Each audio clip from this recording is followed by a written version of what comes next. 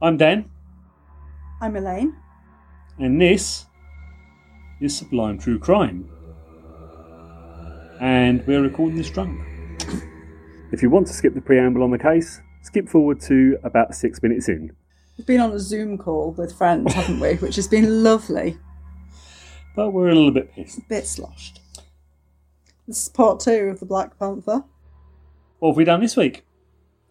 It's been Christmas. It's been Christmas. Duh. Did you have a good Christmas? Oh, I had a lovely Christmas. It was lovely. Considering we were fairly locked down, we couldn't go and see my lot down south because they were proper tier 4 lockdown. We had a decent enough Christmas, didn't we? Lots of lovely gifts, lots of lovely cheese and chocolate. I've eaten so much cheese. Oh, honestly, it's been non-stop crap eating. It's been amazing. I think I've turned into a block of cheese. I'd be amazed if we don't have gout by New Year's. Cheese and red wine, Yes. olives. Oh my god, chocolate, so much chocolate. I think I ate almost an entire box of Ferrero Rocher all to myself. And I don't mean the little box, I mean like the big tray box. Well, we bought a tray of Ferrero Rocher before Christmas, and they were all gone by Christmas Day, to the point that I remarked on Boxing Day, I was going to have a Ferrero Rocher, and they've all gone. So we went out, bought another box, and then demolished those between the pair of us. Me and my daughter, we've been sitting watching TV. On Christmas Day, we got home and we were sitting there watching Serenity, the film. We were sitting watching that and eating Ferrero Rocher, and we just troughed our way through the whole box. Pretty much, yeah. And then we bought another box, and you and I ate those. Yes. No more Ferrero Rocher allowed in this house. No, that's it for a while now. They've all gone. Just got the Thorntons, the Roses, Well, Dairy Milk. Thornton's almost gone. I can see the box almost finished over there. Roses haven't been started yet. Not yet. So I hope you've all had a delightful Christmas as well, in whatever way you've managed to do that, however what capacity it was. We put up a poll on Facebook earlier this week. Was it a poll? It was just a question, I think. Should we release the mixtape of outtakes from Sublime True Crime this year? And the result was pretty much a yes, please do so. So at some stage, I will edit together loads of the mistakes. Not all of them, because there are so many. It's mainly you swearing. What you don't know, dear listener, is that every time Dan makes a mistake, he doesn't just go, ooh, he goes, fuck. I can't do it in a sudden, fucking hell. Fucking hell, you slag. Fuck's sake. So what I should point out is that this podcast is my baby. I think it's fair to say that although we both present it, it came from my idea. It's the thing that I wanted to get started. I wanted to have Elaine involved, and I do the editing. So there's a lot of it that is dependent on me. I do an awful lot of the writing. So when I'm putting stuff together, if I get stuff wrong, I get really annoyed because it's stuff that I have to do. So generally it's mispronunciations or just various things that I get wrong, which do end up with me going, fucking hell, fuck's sake, Dan, you fucking prick. Whereas when Elaine gets stuff wrong, it's a mispronunciation, but it's like, the police said that, I'm so sorry. Oh, shall I do that again? And it's ever so polite. And then you've got me going, just re-record it. It's fine. Just do it again. But it sounds like a proper abusive relationship. It just sounds like you're terrified of doing something wrong and me telling you otherwise. Sorry. Yeah, it really is. Please don't beat me. That's my main one. Blah, blah, blah. Yes, there's plenty of those. So yes, I will try and edit those together and put it out. With the caveat that it's not a proper true crime podcast. It is just a series of cock-ups. Just for fun. Just for fun. Which, to be fair, is the whole reason why we do this. Because it is your baby, but we do it just because it's an enjoyable way to spend a bit of time. And it's quite nice to know that people enjoy listening to us as we do our little waffle. Yeah. It's never going to be a money maker. It was never designed to be a money maker. It was never maker. designed to be. We do it for the pure love of it. I know that there's a lot of people out there that think you put out a podcast, people listen to it and you make money. But the fact is that we don't have adverts, we don't have merchandise, we don't overly promote the show. I would like to say we break even, but we don't because it costs us money to put the show out there and have it hosted. So it's a money loss. But for shits and giggles. For shits and giggles, we enjoy it. Which is why, coming back to it, we love the 5-star reviews we get so much. Not so much the 1-star reviews. I could have read it on Wikipedia. Well, yes, but you couldn't have read it in a southern and a northern accent. And in fact, if that's what you want to do, just fuck off and do that and don't tell us. Yeah. I wouldn't mind if we just read from Wikipedia. That'd be so much easier. Sod the research. Really would. But yeah, it is so lovely to get nice reviews from people who've actually enjoyed listening to us, because the whole point of us doing it is just because it's nice. Yes. Well, it's not nice because it's true crime, so obviously it's brutal and horrible. It's brutal and horrible, but we try and put a funny spin on it, and we take the piss out, especially the people that get arrested and charged. Yeah, because they deserve it. Yeah, fuckers. fuckwits. Anyway, coming up, part 2 of the Black Panther story. Please listen to it, enjoy it, have a wonderful new year, and we will either see you in the new year with a new episode, or maybe, if Dan can get his shit together, you might get the cock up episode. You got an extra. Fuck off.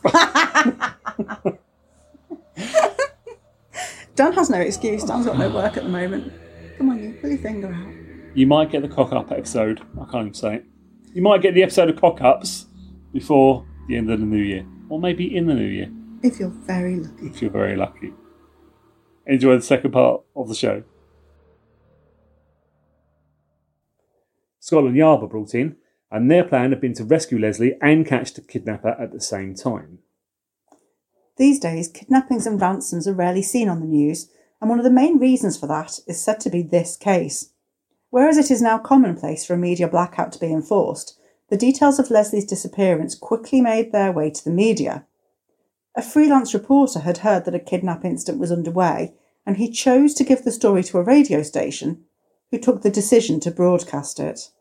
By the evening, the story was shown on the news on TV. No phone call was received at the Swan shopping centre. In the meantime, Nielsen had forced his terrified captive to record a heartbreaking message to her parents. 2 days after being kidnapped on the 16th of January at 11:45 p.m, the family received a phone call. The recording was played down the line. On the crackly sound that can be heard on the cassette, Leslie Whittle could be heard saying, quote, "There's nothing to worry about, Mum. I am okay." End quote. It went on to say that someone from the family was to go to a phone box in Kidsgrove to retrieve a second message that had been hidden behind the backboard of the phone box.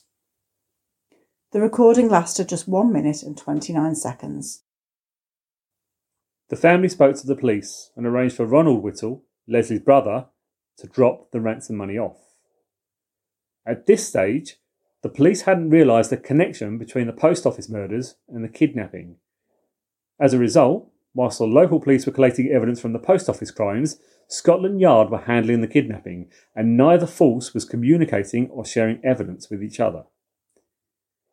It was agreed that Ronald would be monitored by a police radio network that could give him assistance within 2 minutes. The police spent 2 hours making extensive arrangements before allowing Ronald to leave Bridgnorth Police Station at 1:30 in the morning. Doesn't ever say what the extensive arrangements are. I'm assuming it must be getting together 50 grand's worth of cash. Yes. That would have taken some doing back then. Yeah, hell yeah. Ronald took with him a suitcase packed with £50,000 and drove to Kidsgrove. Unfortunately, and my heart dropped when I read this, it was an area that he was unfamiliar with, and he struggled to find the phone box. After finally finding the phone box, he spent 30 minutes looking for the message before he found a dymo-tape message directing him to Bathpool Park, about 1.5 miles away.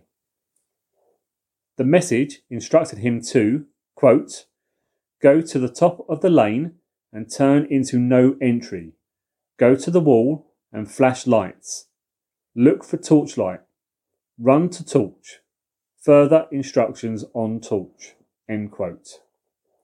All of the reports that I've read say that Ronald arrived at Bathpool Park 90 minutes late. I can't find where the timeline has come from. I'm assuming it was set up by Nielsen, possibly with the recording that was played down the phone. What does seem apparent is that Nielsen had driven the route himself before and had worked out the time the ransom should be delivered, but there's never anything specific that says you've got to be there by set times. Yeah, but I suppose there has to be some sort of a time plan on it. You would think so, wouldn't you? With poor Ronald not knowing where the phone box was. Oh, it's just not like these days where you can go, oh, actually, we'll walk through words it and we'll get to a metre of it. No. Ronald did as he was instructed and turned into the no entry sign. In the dock, he did not see the low wall that edged the railway bridge. He drove to the end of the lane where he stopped, flashed his lights and then got out of the car. Getting no response, he shouted. but there was no one there. Ronald left the park and met up again with the police at a pre-arranged meeting point. A search was made of Bathpool Park by West Mercia Police, but nothing was found. Oh, how would you feel? I know. Christ, poor bastard. A courting couple had parked up in a car close to where the ransom was to have been left and subsequently told police that they had seen flashing lights which had baffled them. They also said that they had seen a patrol car driving through the area, a claim that Staffordshire Police emphatically denied. West Midlands Police contacted West Mercia Police a week later. These are all like different regions in the north. Yeah, so I suppose much in the same way that I guess state troopers in the US operate their own districts. Nowadays in the UK, the whole police office is still segregated, but they work together much closer. Back in the day, there just wasn't that crossover unless there was a really big case. Yeah, there just wasn't the same communication. On the same night of the failed ransom drop, a car had been left near the Dudley Freightliner terminal, where security guard Gerald Smith had been shot in the back 6 times and was now in hospital recovering. Amazing that he made it to hospital after being shot 6 times. Another spoiler alert, it goes on to say that he survived for a year and then died of his injuries after a year and a day. Nielsen had shot Smith while committing another armed robbery before checking the ransom trail. Must have been desperate for fucking money. I know.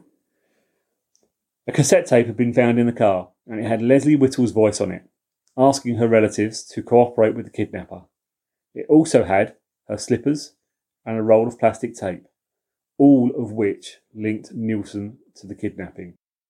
Turns out he'd driven to the place in his own car, shot the security guard and left his car there.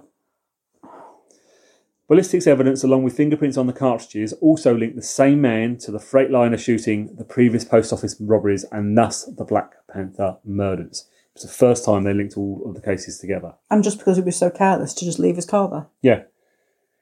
If he thought he was picking up the modern day equivalent of £500,000 in cash, why would you go and rob somewhere else in the meantime? I know, it just doesn't make sense at all. Doesn't. It's almost like he's kind of got hooked on the thrill or something. 7 weeks after the kidnapping, on the 5th of March, Chief Superintendent Booth and Ronald Whittle appeared together on both national and local television. This is weeks after this ransom thing, by the way. Yes. The following day, they were contacted by a headmaster at a local school. He told police that a pupil had brought him a piece of Dymo tape that read, quote, "Dropped suitcase into hole," end quote. Following this, other pupils had found a torch that had been wedged at the grills of what was locally known as the glory hole. It didn't used to mean what it means now. I don't know what it means now, darling. Well, how do you... What the... No.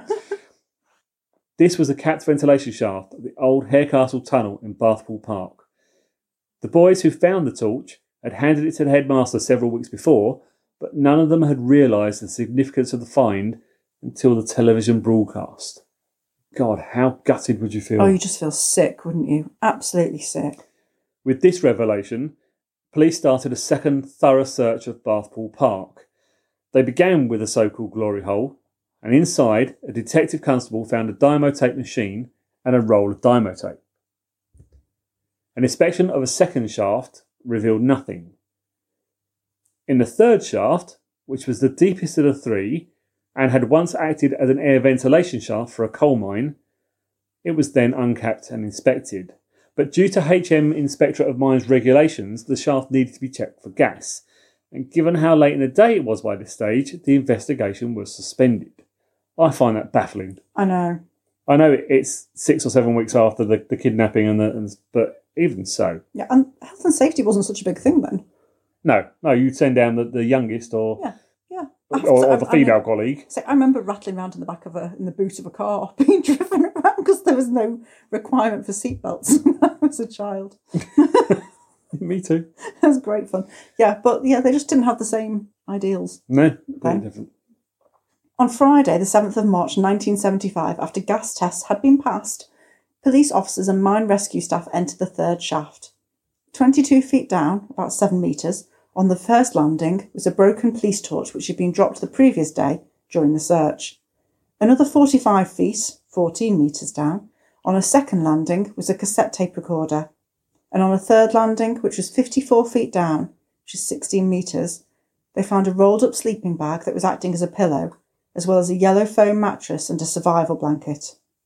Leslie's body was found hanging from a steel wire just 7 inches, 18 centimetres, from the bottom of the shaft. Although doctors were not able to determine the exact date of her death, it was believed to have occurred within days after her kidnapping. Had the police chosen to conduct a search when Nielsen issued his first demand, there was every chance that Leslie may have been found alive. A few feet below the third landing, police found 3-inch strips of elastoplast, which had been used as a blindfold, a pair of brown size 7 trainers, more Dymo tape, a cassette tape, a microphone and lead, a thermos flask, blue cord trousers, and a reporter's notepad. Despite recovering so many items, all of which were forensically inspected, only one partial fingerprint was found, which was on the reporter's notepad. Every other fingerprint investigation in the country had practically been put on hold, yet no match could be found. In the days following the discovery of Leslie's body, the Sunday Express revealed that its Manchester office had received 2 phone calls from a man describing himself as the Black Panther. They quoted the man as saying, quote, "Listen and listen carefully. I did not kill the Whittle girl." End quote. Such was the fallout from the bungled case. The man who led the investigation into the kidnapping, Chief Superintendent Bob Booth, was subsequently demoted from CID to a uniformed beat officer, which is a hell of a drop. It really is. It was also revealed that although Scotland Yard finished up with several million handwritten index cards, along with tens of thousands of statements and other documents, Home Office computer scientists were sceptical that computerising the case, which in those days was a rare occurrence, would be an improvement. Also, the then Chief Constable of West Mercia Police, Alex Rennie, ordered that all of the notes not used during the trial should be destroyed. He later went on to say, quote, "We took thousands of notes and interviewed hundreds of witnesses and potential suspects. The reasons I had the notes destroyed being it might have been poking our noses into the private lives of people and upsetting families. Journalists and others had virtually demanded to be given the information, and that would have been dishonest and might have caused irreparable damage to families." End quote. What the fuck? Do you know what? As long as it was to protect people's private lives and not to cover up any police cock-ups or to hide any information that could prove embarrassing to police, which is exactly what it sounds like, then I suppose that's fine. If you tell the police stuff, then you know that it's going onto the record and you know that it can be read. Mm. Whether that's embarrassing or not, that is the case. So to then say I'm going to destroy stuff because, I don't want to embarrass somebody, that's ridiculous. He went on to say, quote, "In this instance, we took statements and information from a tremendous number of people on the premise, and I gave my word that if it was not wanted in evidence, it would never be disclosed." End quote. Because the police were known not to be liars in the 1970s. He also said that the destroyed notes were not of evidential value and were not used in court. There have been various theories around Leslie's death. Some believe that Nielsen had pushed her off the ledge where he kept her, and others believe that Nielsen was not present when Leslie died, as he'd panicked when the ransom wasn't delivered, and that he'd fled the scene in the belief that police were closing in on him. Leslie's post-mortem revealed the cause of death was from vagal inhibition rather than strangulation. Vagal inhibition is a condition that can happen when pressure is placed on the neck where the vagus nerve runs and can lead to sudden death. It's often put more simply for this case. The shock of the fall had caused Leslie's heart to stop. Sadly, what is almost definite is that Leslie may have lived in the dark for a considerable period of time before falling to her death. Notes from the pathologist tell us that Leslie weighed only 7 stone, 44 kilograms, when she was found. Her stomach and intestines were completely empty, and she had lost a considerable amount of weight and was emaciated. The conclusion he came to was that she had not eaten for a minimum of 3 days, which is the length of time it takes her food to pass through the body. But he said the actual duration may have been much longer. After this, Nielsen became Britain's most wanted man. Not that it deterred him, he continued raiding post offices, although he managed not to kill anyone else. A few months later, in December 1975, Nielsen was walking down a side road to the main A60 trunk road leading out of Mansfield in North Nottinghamshire. With a holdall over his shoulder, he noticed a small police car parked up and overlooking the main road. Figuring that the 2 cops inside were on traffic duty, but not wanting to draw attention to himself, Nielsen averted his gaze as he walked past the car. Now, when I wrote this, I was going to write down, he noticed a small panda at the side of the road.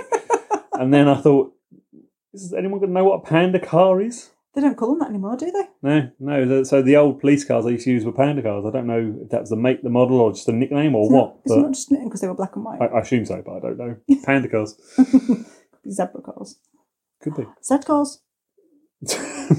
Indeed. I'm just saying random things. Carry on. Margarine! The two officers, Tony White and Stuart Mackenzie, saw Nielsen actively avoiding them and decided to stop him for questioning. And I can't help but wonder whether this was down to police brilliance and intuition, or whether it was just the result of two very bored coppers who wanted to do something other than looking at cars speeding past.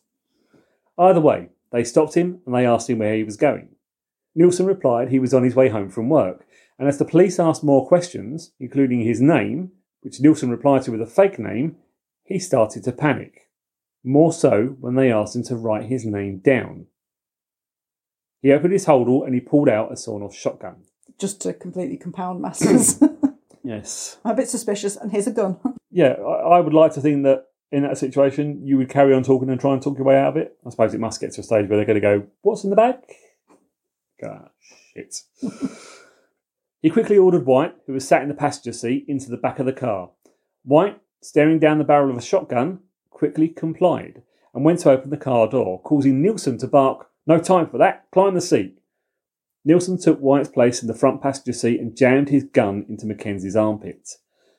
Ordering the terrified cop to drive the 6 miles or so to Rainworth, with strict instructions for the pair of them not to look at him, Nielsen only had a few minutes to plan his next move. His mind must have been racing, as Mackenzie gently explained that in order to get to Rainworth, he would need to turn the car around as they were heading in the wrong direction. Nielsen agreed, threatening that he would kill both officers if there were any tricks. As Mackenzie made his way along Southwell Road, Nielsen asked if they had any rope. Is that something that police would carry with them? I suppose it's possibly something they have in the boot, but in the car? Not in the car itself. No. White started to look for rope in the back. Meanwhile, Mackenzie was approaching a junction in the road. Seeing an opportunity, Mackenzie violently wrenched the steering wheel left and then right, and asked Nielsen which way, left or right. The momentary confusion of being asked for directions as the car veered from one side to another caused Nielsen to look at the road ahead, dropping his gun a few inches as he did so. White saw his chance and he pushed the gun forwards. Mackenzie slammed on the brakes and the gun went off. Although the bullet had grazed White's hand, nobody had been seriously hurt by the shot. White later told a BBC documentary, quote, "It all happened very quickly, but I got the gun off him and he was still struggling and I had my left arm across his throat. I began to hit him in the face with my left elbow, still clutching the shotgun in my right fist." End quote. After the gun had been fired, he admitted that he thought his colleague had been killed. Quote, "I thought I'd cocked it up. I thought to myself, I've cocked it up. He's gone." End quote. The car had stopped outside the Junction Chip Shop in Rainworth. Mackenzie bolted out of the car, falling and banging his head on the road as he tried to escape. He staggered to his feet and ran towards the fish and chip shop, screaming for help. White, meanwhile, continued his struggle with Nielsen. Convinced that he could be shot again, he kicked the attacker in the stomach. Roy Morris and Keith Wood were two men in the queue outside the chip shop.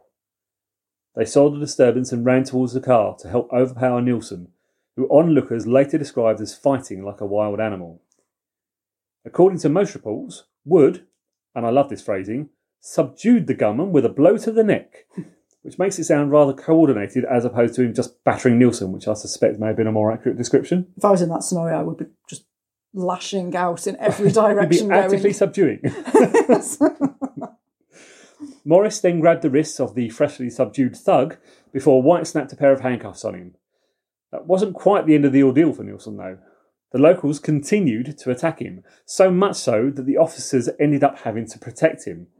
And there is a really famous photo of Nielsen following his arrest, where he looks like he's been through 12 rounds with Tyson Fury.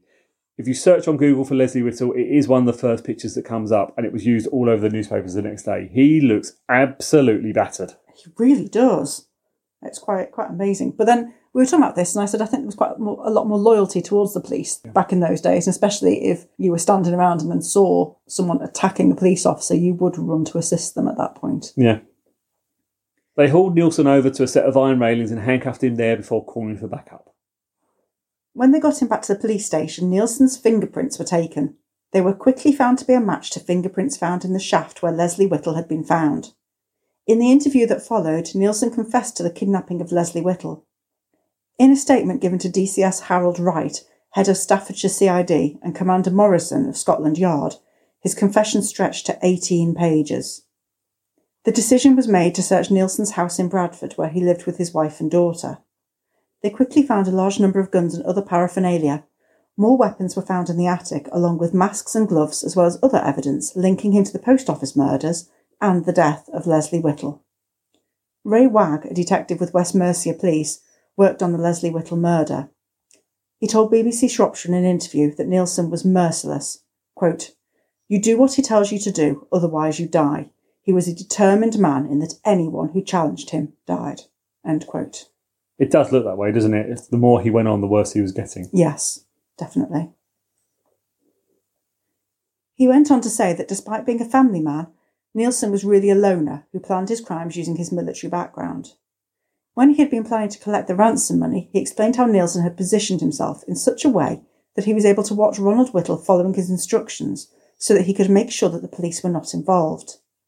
In the witness box at Nielsen's trial, Wagg described him as, quote, "calculating. He was a small man, a very fit-looking man. He always tried his best to deceive, but in an apparently pleasant way, while giving evidence." End quote.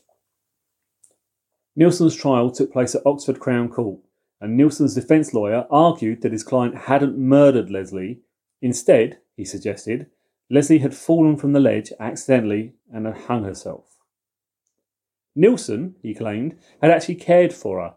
He'd fed her chicken soup, spaghetti and meatballs, and bought her fish and chips and chicken legs. None of which helps explain why she was found emaciated, or why Nielsen, who presumably would have been checking in on her as part of the care he was supposedly giving, chose to leave her body when he found it. I don't think leaving somebody naked is caring for them either. No, leaving someone naked in the middle of January. Yeah, she could have had that dressing gown on. She was in a dressing gown and slippers, and he took them off her and left her with a sleeping bag. There's no justification for that either. He was not looking after her at all. No. Evidence also showed that Nielsen had provided his victim with a bottle of brandy, 6 paperback books, a copy of the Times, and 2 magazines for reading, a small puzzle, 2 brightly coloured napkins. These items were all found in the shaft and in the subterranean canal running below it by the police. Now, I'm guessing it would have been pitch black. So all that reading material wouldn't have helped her at all. No. And I'm also guessing that there would be rubbish accumulating from other places and going past. So a lot of that stuff might not have been from her. No, probably wasn't. Just washed along. Yeah. Gilbert Gray, QC, in his closing speech for the defence, told how Nielsen had provided for Whittle. He asked the jury whether they believed any hangman's noose would be padded and laid with 77.5 inches of elastoplast to avoid chafing, or whether any scaffold would be cushioned for comfort by a rubber mattress and sleeping bags. He also made the point that Leslie would not have died had the wire not snagged on a stanchion, because her feet were only a few inches from the bottom of the shaft. Quote, "Her height from the neck was 4 feet, and there was a 5 feet length ligature giving an overall length of 9 feet. The drop from the landing to the floor of the tunnel was a 6 feet 11 inches drop, so that if it had not been for the unforeseen snagging, which shortened the tether, there would have been 2 feet to spare, and she would have landed on her feet at the bottom of the shaft." End quote. Here's a thought. She also would not have died if she hadn't been kidnapped, taken from her bed, stripped naked, and left in a shaft. Yeah. Yeah. He also asked the jury to consider why Nielsen would have bothered keeping Leslie alive once he'd recorded the ransom messages. He had no need for her after that, and he could have simply killed her and hidden the body. He finished his speech by admitting that, quote, "Nielsen started something that went hideously wrong," end quote. Which is the understatement of the fucking year. No shit, Sherlock. In July 1976, Nielsen was convicted of the murder of Leslie Whittle. He was given a life sentence and a total of 61 years running concurrently, with the longest being 21 years, for other offences. Following sentencing, Nielsen was taken to the cell below the courts. Gilbert Gray visited him and found him curled up in a fetal position in the corner of his cell. He was said to be dejected and allegedly filled with remorse for Whittle and her family. Oh, the poor bastard. I think it's the fact that it's only about that. He's not worried about the post office workers, is it? No. 3 weeks after that, he was convicted of the murder of 3 post office workers. He was given 3 more life sentences. Nielsen was acquitted of the attempted murders of sub-postmistress Margaret Grayland and PC Tony White. Instead, he was found guilty of inflicting grievous bodily harm on Mrs. Grayland and of possessing a shotgun with the intent of endangering life at PC Mansfield. The offences regarding the shooting of security guard Gerald Smith were left on file, as Smith had died more than a year and a day after the shooting. An enormous amount of blame was placed at the feet of the police, with suggestions that they didn't take Nielsen's initial demands and threats seriously enough. There's also questions as to why they didn't order a press blackout, or thoroughly search Bathpool Park when Nielsen first ordered a ransom drop-off there. There was also disappointment that the police were able to neither identify or locate the Black Panther by the time they had found Leslie's body. Ultimately, it is entirely possible that if Nielsen had decided to stop being a criminal following Leslie's death, he may never have been caught. And the fact that he was caught is partly down to luck and partly down to the fact that 2 patrol officers were savvy enough to notice that Nielsen was acting suspiciously. In 2008, with Nielsen suffering from motor neurone disease, he made an appeal against his sentence. A request was made to commute it to a maximum of 30 years. Mr. Justice Tier ruled that he must never be released from prison, saying, quote, "This is a case where the gravity of the applicant's offences justifies a whole life order. The manner in which the young girl was killed demonstrates that it too involved a substantial degree of premeditation or planning. It also involved the abduction of the young girl. The location and manner of Leslie Whittle's death indicates that she must have been subjected by the applicant to a dreadful and horrific ordeal." End quote. Nielsen died in hospital in December 2011, still serving his sentence, no doubt in far more comfort than he ever afforded Leslie Whittle. An interesting side note to all of this is Donald Nielsen's wife, Irene. When Nielsen was first caught in Mansfield, Irene became worried that he failed to return home. Irene chose to burn around 50 postal orders in the coal fire. That's what I always do when I'm completely innocent and you're late home from work. It's perfectly natural behaviour. It's like throwing 50 notes on the fire. Dan's late from work. I think he's a completely normal person. I'm just going to burn a load of money. I had wondered what had happened with her. It was all, very quiet about her. So all of the research, and this actually backs up the point we made at the start, all of the research I did, there was next to nothing about Irene. I had to dig and dig and dig to find out about her. Mm-hmm. When police searched the house, they noticed the charred remains of the postal orders within the chimney. Irene Nielsen was later convicted of cashing over 80 postal orders said to have been stolen in one of her husband's post office raids. Irene, for her part, claims that Donald forced her into cashing in the postal orders at various post offices over a large area. In court, her solicitor, Barrington Black, what a great name. It really is, isn't it? Told the court how Donald Nielsen had complete domination of his wife, describing him as, quote, a Svengali who had exercised a hypnotic influence. He was a quasi-military figure who barked orders at his wife and daughter and woe betide anyone who disobeyed him, end quote. And I can believe that of him from what we've heard. Yep. Black went on to say that he felt that this was confirmed when he visited Donald Nielsen in his top security cell. Irene, then aged 42, had no previous convictions, which meant that her most likely outcome was being put on probation. A court report disagreed, saying that probation would not be suitable. Black followed this up by pressing hard for Irene to instead be fined, asking the magistrates if she really deserved to be harshly treated for a situation that was forced upon her. He described her last 3 years with Nielsen before his arrest as hell. The magistrates denied his request. Although they sympathised with Irene being before the courts for the first time, her activities were seen to be a deliberate course of conduct. Irene received a 12-month sentence. Gilbert Gray QC was briefed to represent her in the appeal, and he produced Donald Nielsen as a surprise witness. He told the judge, sitting with 2 magistrates, that he was keen for the court to be aware of the pressure and constraints placed upon Irene as a result of her husband. He described Nielsen as, quote, the man who struck fear and dread into pretty much the whole community And this woman lived with him, end quote. Unfortunately for Irene, the judges said that they found Donald Nilsen's testimony to have a vagueness. They upheld Irene's conviction and sentence. There was some good news for her, though, while she was incarcerated. A major newspaper paid a large amount of money for the Nilsen story. In an interview with the Sunday People 6 years later, Irene Nilsen said that she doubted she would have been jailed had she not been Nilsen's wife. I have to say, I doubt she would have been jailed if she hadn't burnt all those postal orders. Yeah, to be fair, yeah. Had she not done something criminal and covered up for her husband, yeah. She claimed that everyone had wanted blood after her husband's trial. She supposedly served 8 months before being released early for good behaviour. And that is the story of the Black Panther. I'm amazed that I'd never heard of it before. I am. Yeah, I was reading through it and it's not even familiar. There's a lot of stuff that I come across and go, oh, actually, some of that sounds vaguely familiar. Not at all. And considering he died, 9 years ago, 10 years ago, and it was back in the news then, yeah, still don't recall it at all. No. Really weird. But yeah, nasty piece of work by the sounds of it. Yes, it really was. You do wonder how his life would have turned out if his mother hadn't died when he was so young and if he'd stayed in the army. There's so many different things that could have made a difference in his life.